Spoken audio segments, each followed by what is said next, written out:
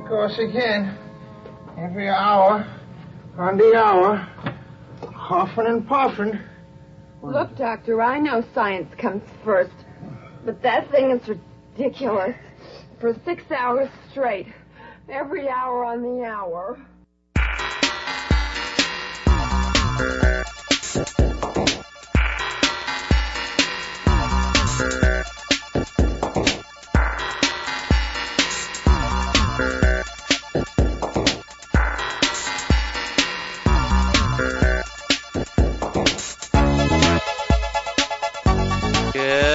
You're listening to 90.7 FM, KALX. I'm Franklin, and this is Berkeley Groks. That's right. It's a weekly look at the world of science, technology, and their effects on our daily lives. I'm Charles Lee. Coming up on today's show, we'll be discussing current developments in the world of science. In addition, we'll be joined by Leonard Lodnow, who will talk about his book, Feynman's Rainbow. Also, we'll find out how an iron takes out the wrinkles. So stay tuned for all this, plus the world-famous question of the week, coming right up here on Berkeley Groks.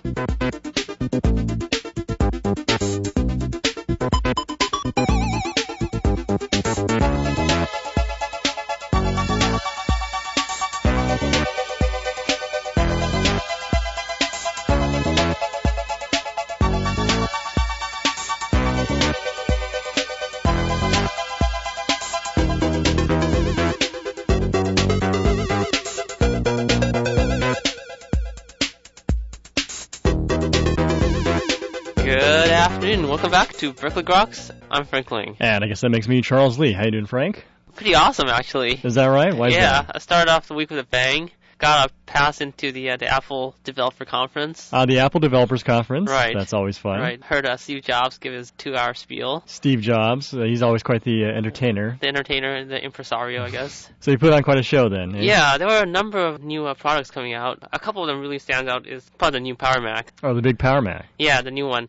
So they're coming out with a G5 chip, which is the next generation, succeeding the G4 that's currently being used right now. So in his tests, he showed that they were able to beat the best PCs by up to 2.5 times their speed. Okay, wow, yeah, that's quite especially impressive. For like photo rendering and some of those movie type applications. So when are those things going to be out? I think they're going to ship September 1st, but you can start ordering them from the Apple Store. Yeah, and they also have a new operating system or an upgrade from the previous one. It has a number of interesting features. The most impressive was this thing called Exposé. So apparently, if you have tons of windows open, you can use like a shortcut, be able to see them all at the same time, or see only certain applications, or just see the desktop. Oh, I see. So it's like making some of the windows transparent and others not. Yeah, well, actually, it redisplays them into small formats, and some of them light up, some of them go into the background, and you can identify the ones you want, and then you can go from one to another very easily. Okay, that sounds pretty cool. Yeah, and then they also have a much improved video conferencing software in their iChat program. They also have come with accessories like video camera. Tested one of them out, held a conference with someone in Cupertino. Very smooth quality. So it's not the sort of blurring, you get the pictures updated every 3 minutes, that kind of thing? No,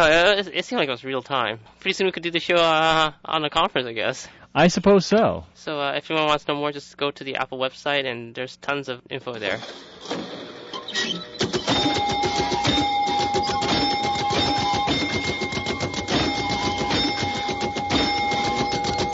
Alrighty then, Frank. So what's the longest trip you've ever taken? I think it was Europe, the Mediterranean Sea. Well, how long did that take? About 16 hours. What if it took about 5 years? 5 years. Wow. You mean I have to walk it or swim it? You might just have to. Or you could take the long route around the sun. Around the sun? I heard the gas is cheap over there. I guess. Hydrogen economy, you know. It can't get much cheaper, in fact, than going around the sun. But it turns out that we have this craft called Nozomi, which... Isn't that the bullet train? It may be the same name as the bullet train. Uh-huh. The satellite was launched around 1998. Right. But it hasn't gotten to Mars yet, and it's supposed to have been there quite some time ago. So what happened? Well, it basically missed a number of the important swing-bys. Okay, the gravitational assist, huh? Right, but they've sort of miscalculated. Oh.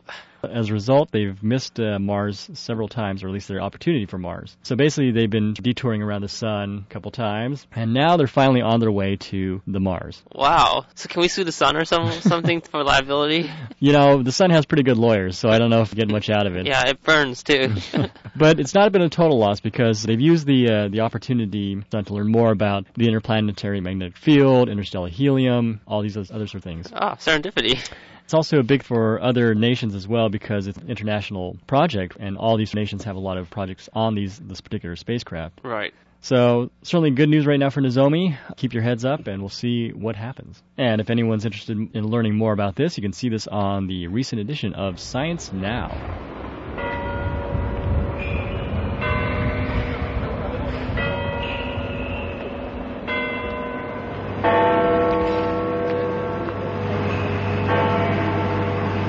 Okay, well, here's something from out of the solar system. Out of the solar system. And into the galaxy. So scientists believe there's evidence that there's a second black hole in the middle of the Milky Way's heart. I thought it was a combination of like several black holes in the middle there. Well, conventional wisdom is there's at least one black hole in the center of every galaxy. Uh-huh. But now they think there could be a smaller one that's orbiting around this massive black hole, and eventually it'll fall into it. Okay, I see. This is quite interesting. It explains the mystery of why the center of the galaxy is so large or so monstrous. The theory they have is that every million or year or so, a small black hole falls into the big black hole, and it just gets bigger and bigger. And as it's doing that, it also drags a lot of stars and material into it. I see. So this study was carried out by Brad Hansen at UCLA and Milo Miloslavich at the California Institute of Technology. So what they predict is the monstrous black hole is about 3 million times the weight of the sun, and the smaller ones between 1,000 and 10,000. And this sort of explains some of the mysteries of how the galaxies form at the center. So they think that this is sort of the natural galactic evolution. Yeah, it could be all these black it could holes be together. something that's happening on a million-year time scale. Something we won't see every day, but a galaxy is on the order of 10 billion years. So of course, in that time, a lot of these small black holes will fall in, and over 10 billion years, it'll really grow to a big size. So if you want to find out more about that, just go to the current issue of New Scientist.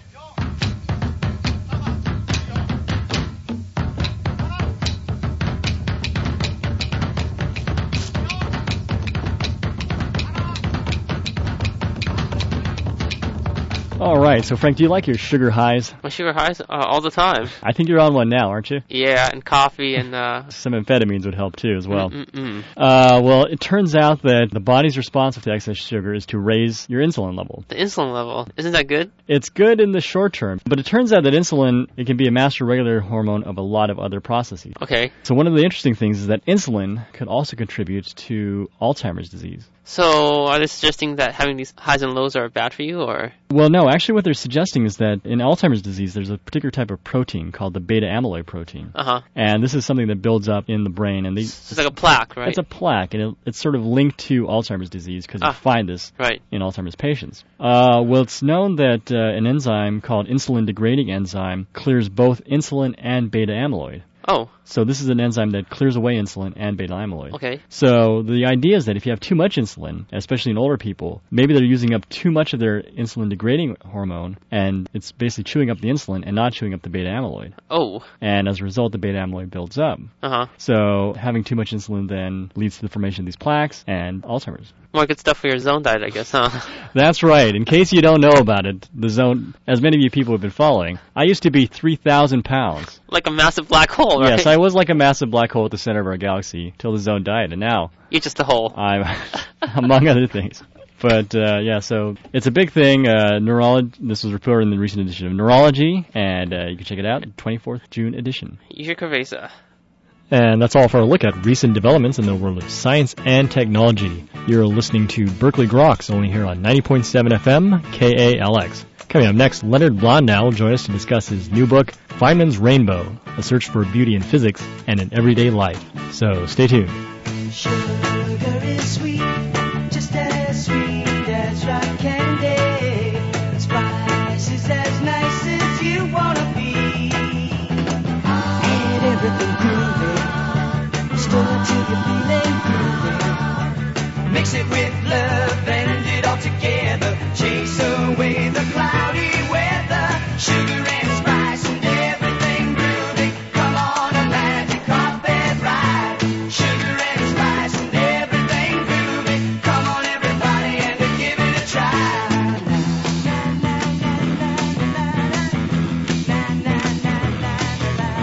Take it real slow, treat it oh so tenderly. Time for feeling good, oh can't you see? Wait till you are ready. Wait till you're feeling ready. Mix it with love, put in sugar and spice. Have yourself a sunshine slice.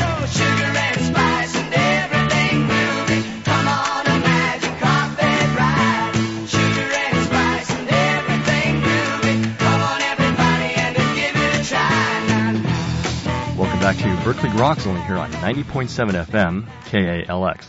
Well, the life and times of the Nobel Prize-winning physicist Richard Feynman have been well documented in the news media, as well as the popular science literature. Yet, lost in many of the accounts of Feynman and other scientists are the depictions of their humanity and the stories of their inspirations. Indeed, it is their fundamental human quality that may have propelled them to their insightful discoveries. Well, join us today to discuss the life and times of Richard Feynman is Leonard Mlodinow.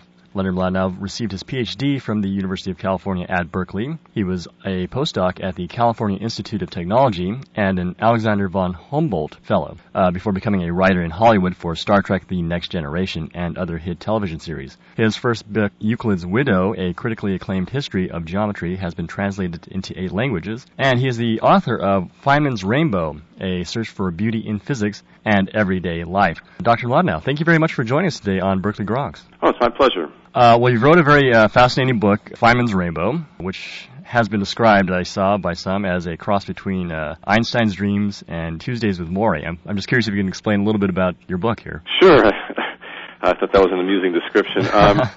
Well, after I did my PhD thesis at Berkeley, it got a lot of attention, and it landed me this great job at Caltech, a place that I thought was populated by geniuses based on the people who had been there. Linus Pauling, Einstein, the Richter scale wasn't invented there. I mean, it was a bit scary to go there and think it was just little old me.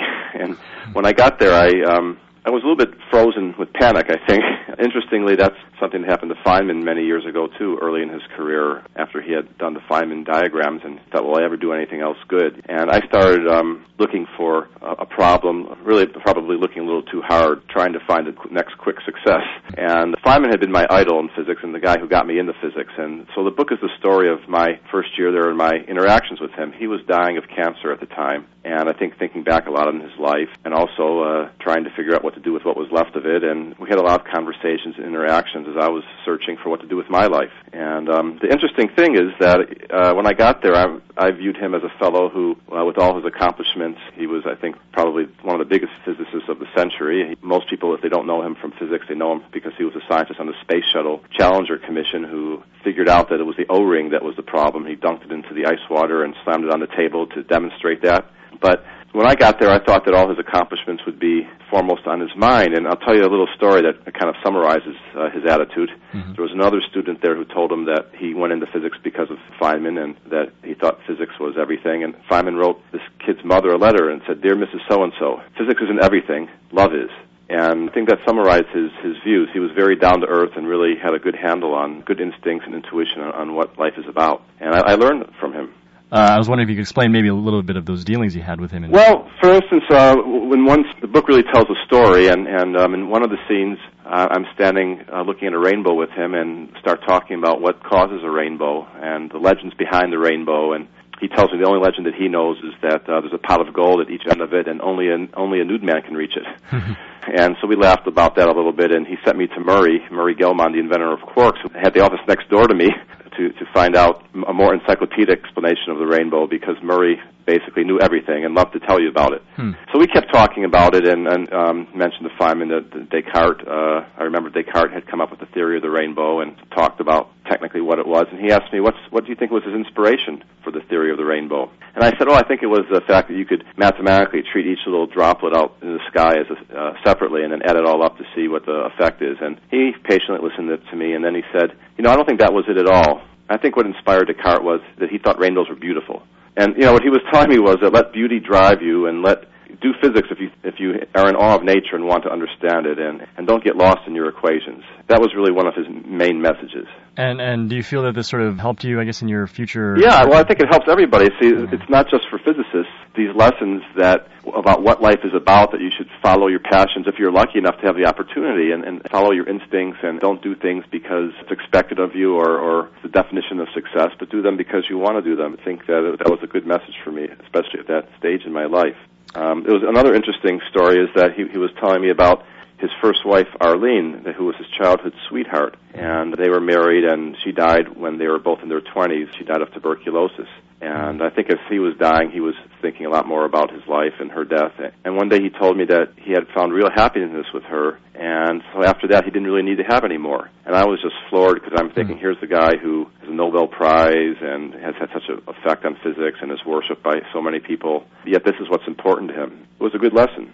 How would you contrast Feynman's attitude for life and science with perhaps some of the other physicists that you had met, for instance? Well, in the book I talk about what Feynman talked about, which is he divided physicists into two types, of Babylonians and Greeks. Mm-hmm. Now, actually, my earlier book, Euclid's Window, I wrote about that, because I wrote about the invention of mathematics straight through till curved space. And in the beginning was the Babylonians and the Greeks. The Babylonians were very good at calculating and doing simple algebra, and they did it for very practical reasons, to figure out how much property tax to charge, or to use it in commerce. And they didn't really care if their methods were correct or incorrect, as long as they gave roughly the right answer, close enough, as they say, for government work. And the Greeks, on the other hand, cared about proof, logic, and that things should follow in a airtight, definitive way from each other. And that mathematics is a structure. So those are two approaches. And the Greeks are usually credited with inventing mathematics, because that's more the spirit of mathematics. But in physics, there's two types of physicists. There's the kinds who are very close to observations and to experiments and to the phenomena, and then there are others who are inspired by the beauty and the elegance of the theory and the mathematics behind it. And interestingly, at Caltech, we had Feynman, who was, I think, very Babylonian, and Murray, who was more Greek. Not that Murray ignored experiments, but for instance, his famous contribution was a very beautiful group theoretical explanation, elegant mathematical explanation of where a large number of particles come from, how they come from a very small number, and in a way that's reminiscent of Mendeleev's periodic table, except with more difficult mathematics. And that was Murray. He was very elegant in his math. And Feynman's biggest or first contribution with his Feynman diagrams, for instance, was not proven at all. It was mathematically rather a curious thing and not understood. And he took a lot of heat for that when he first proposed it, because it seemed to be hand-waving kind of intuitive arguments that people didn't want to accept.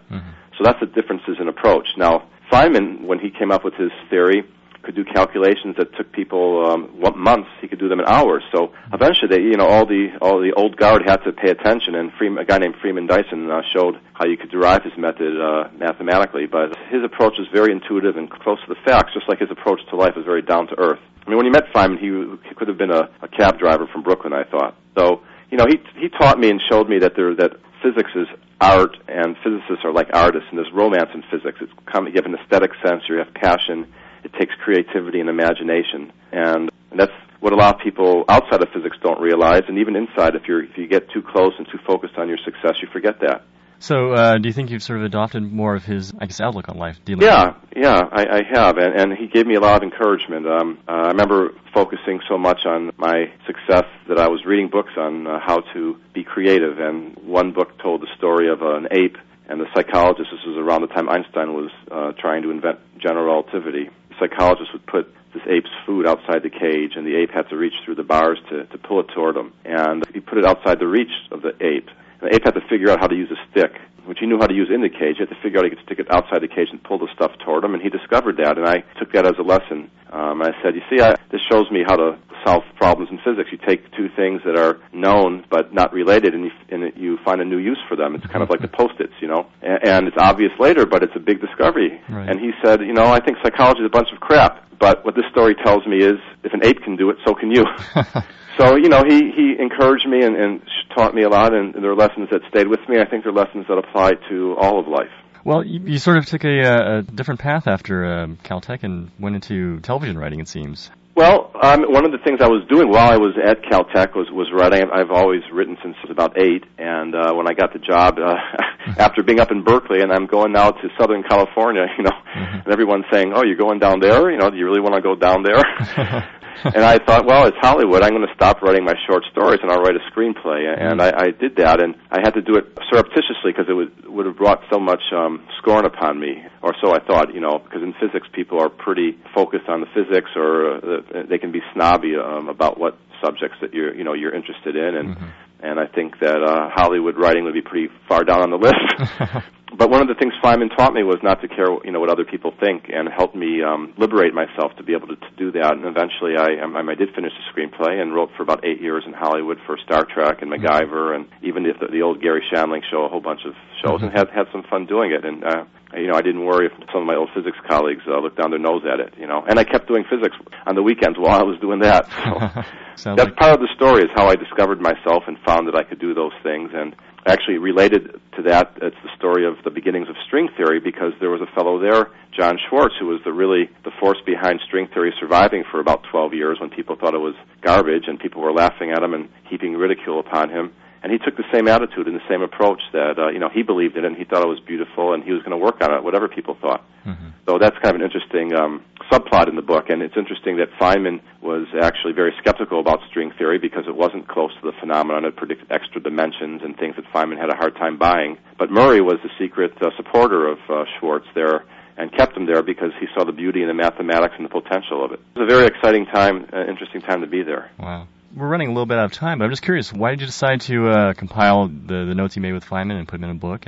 Well, I was really so impressed with my talks with him that I knew that back then that I loved to write, that I thought someday I might want to write something about him. He wasn't known very much outside of physics at that time. It was before his books of anecdotes came out and before the space shuttle, and it was just a few years before he died. And I thought I would want to write about it sometime, and then I didn't do anything for 20 years, but after I went through Hollywood and did some other stuff, made computer games for a while, and then I decided I wanted to write books, I thought this would be a good book to write. So after Euclid's Window worked and I had fun writing it, I decided to write this one. Well, Feynman's Rainbow.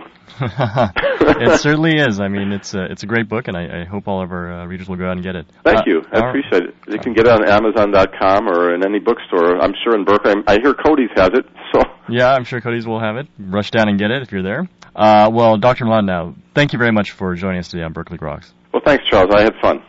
And you were just listening to Dr. Leonard Blondow discussing his book, Feynman's Rainbow, A Search for Beauty in Physics and in Everyday Life. You're listening to Berkeley Groks, only here on 90.7 FM, KALX. Coming up next, you can find out how does an iron get out those wrinkles. So stay tuned. Why are there so many songs about rainbows? And what's on the other side? Rainbows are visions, but only illusions, and rainbows have nothing to hide. So we've been told, and some choose to believe it. I know they're wrong, wait and see. Someday we'll find it, the rainbow connection, the lovers, the dreamers, and me.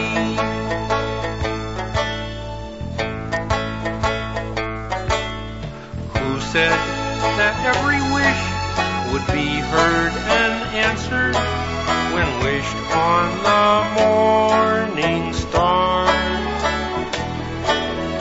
Somebody thought of that, and someone believed it.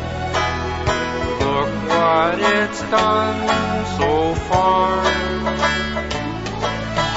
What's so amazing that keeps us stargazing? And what do we think we might see? Someday we'll find it, the rainbow connection, the lovers, the dreamers, and me. All of us under its spell, we know that it's probably magic. Have you been half asleep, and have you heard voices? I've heard them calling my name. Is this the sweet sound that calls the young sailor? The voice might be one and the same. I've heard it too many times to ignore it. It's something that I'm supposed to be. find it, the rainbow connection, the lovers, the dreamers, and me.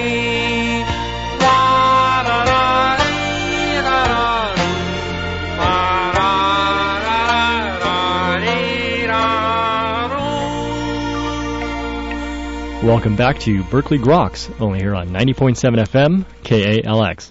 Well, have you ever wondered how an iron can get out those wrinkles? You can find out on this week's edition of Everyday Science. Did you ever wonder how an iron gets the wrinkles out of clothes? The answer can be found in Everyday Science.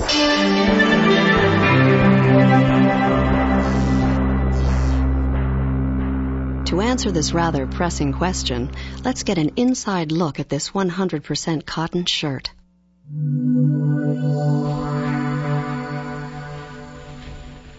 If you look around, you'll notice that this shirt is filled with cotton fibers, and every fiber is made up of long chains of cellulose molecules.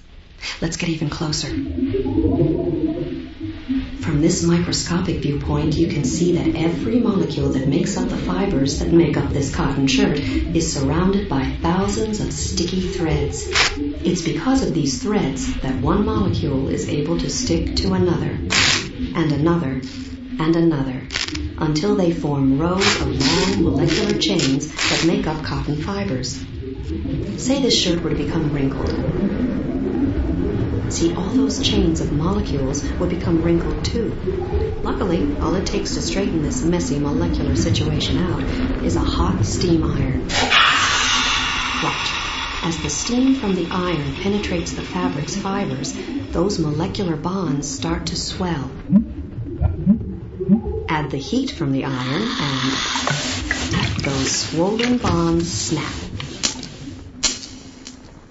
When the iron is lifted and all that heat and steam is removed, the molecular chains have a chance to reform, this time in a much more orderly and unwrinkled fashion. Well, I guess we ironed out today's science question. Thanks for being a part of Everyday Science. Everyday Science is part of Bayer Corporation's National Education Program, making science make sense. You think I'd get my youthful appearance back if she ironed my skin? You could iron particular parts of my body would be very nice, in fact. Make it flat. Make it flat and make it all supple. You know we like you, Everyday Science lady. And now we have the Crazy Scotsman with the answer to last week's question of the week. Hey, that's right there, Frank. It's the Crazy Scotsman. Hey, you want to know the answer to last week's question of the week, don't you? Don't you? Yeah, you do, right? Well, it's the quasars. What are they, and do they really work? Hey, they're in that turning around and around, spewing out radio waves. And what are they? They collapse stars and they're crowned with such a spin on them. They're spewing out radio waves. Perhaps they're the outputs of black holes, but no one really knows. And that's what a quasar is. Okay, and now here is Tokyo Q with this week's question of the week. You know that what the photon is, but do you know what's the phonon? If you know the answer, or just to think you know the answer, email us at groks@hotmail.com. You won't win anything, but you might know how it sounds. And that is all for this week's edition of Berkeley Grok. Make sure you tune in next week for more from the world of science and technology. If you'd like to contact us here on Berkeley Groks, email us at groks@hotmail.com. For Berkeley Groks, I'm Frank Ling. And I'm Charles Lee. Make sure you also see us on the web at www.groks.net. Have a great afternoon and stay tuned for more music with your host, Mr. Pixel.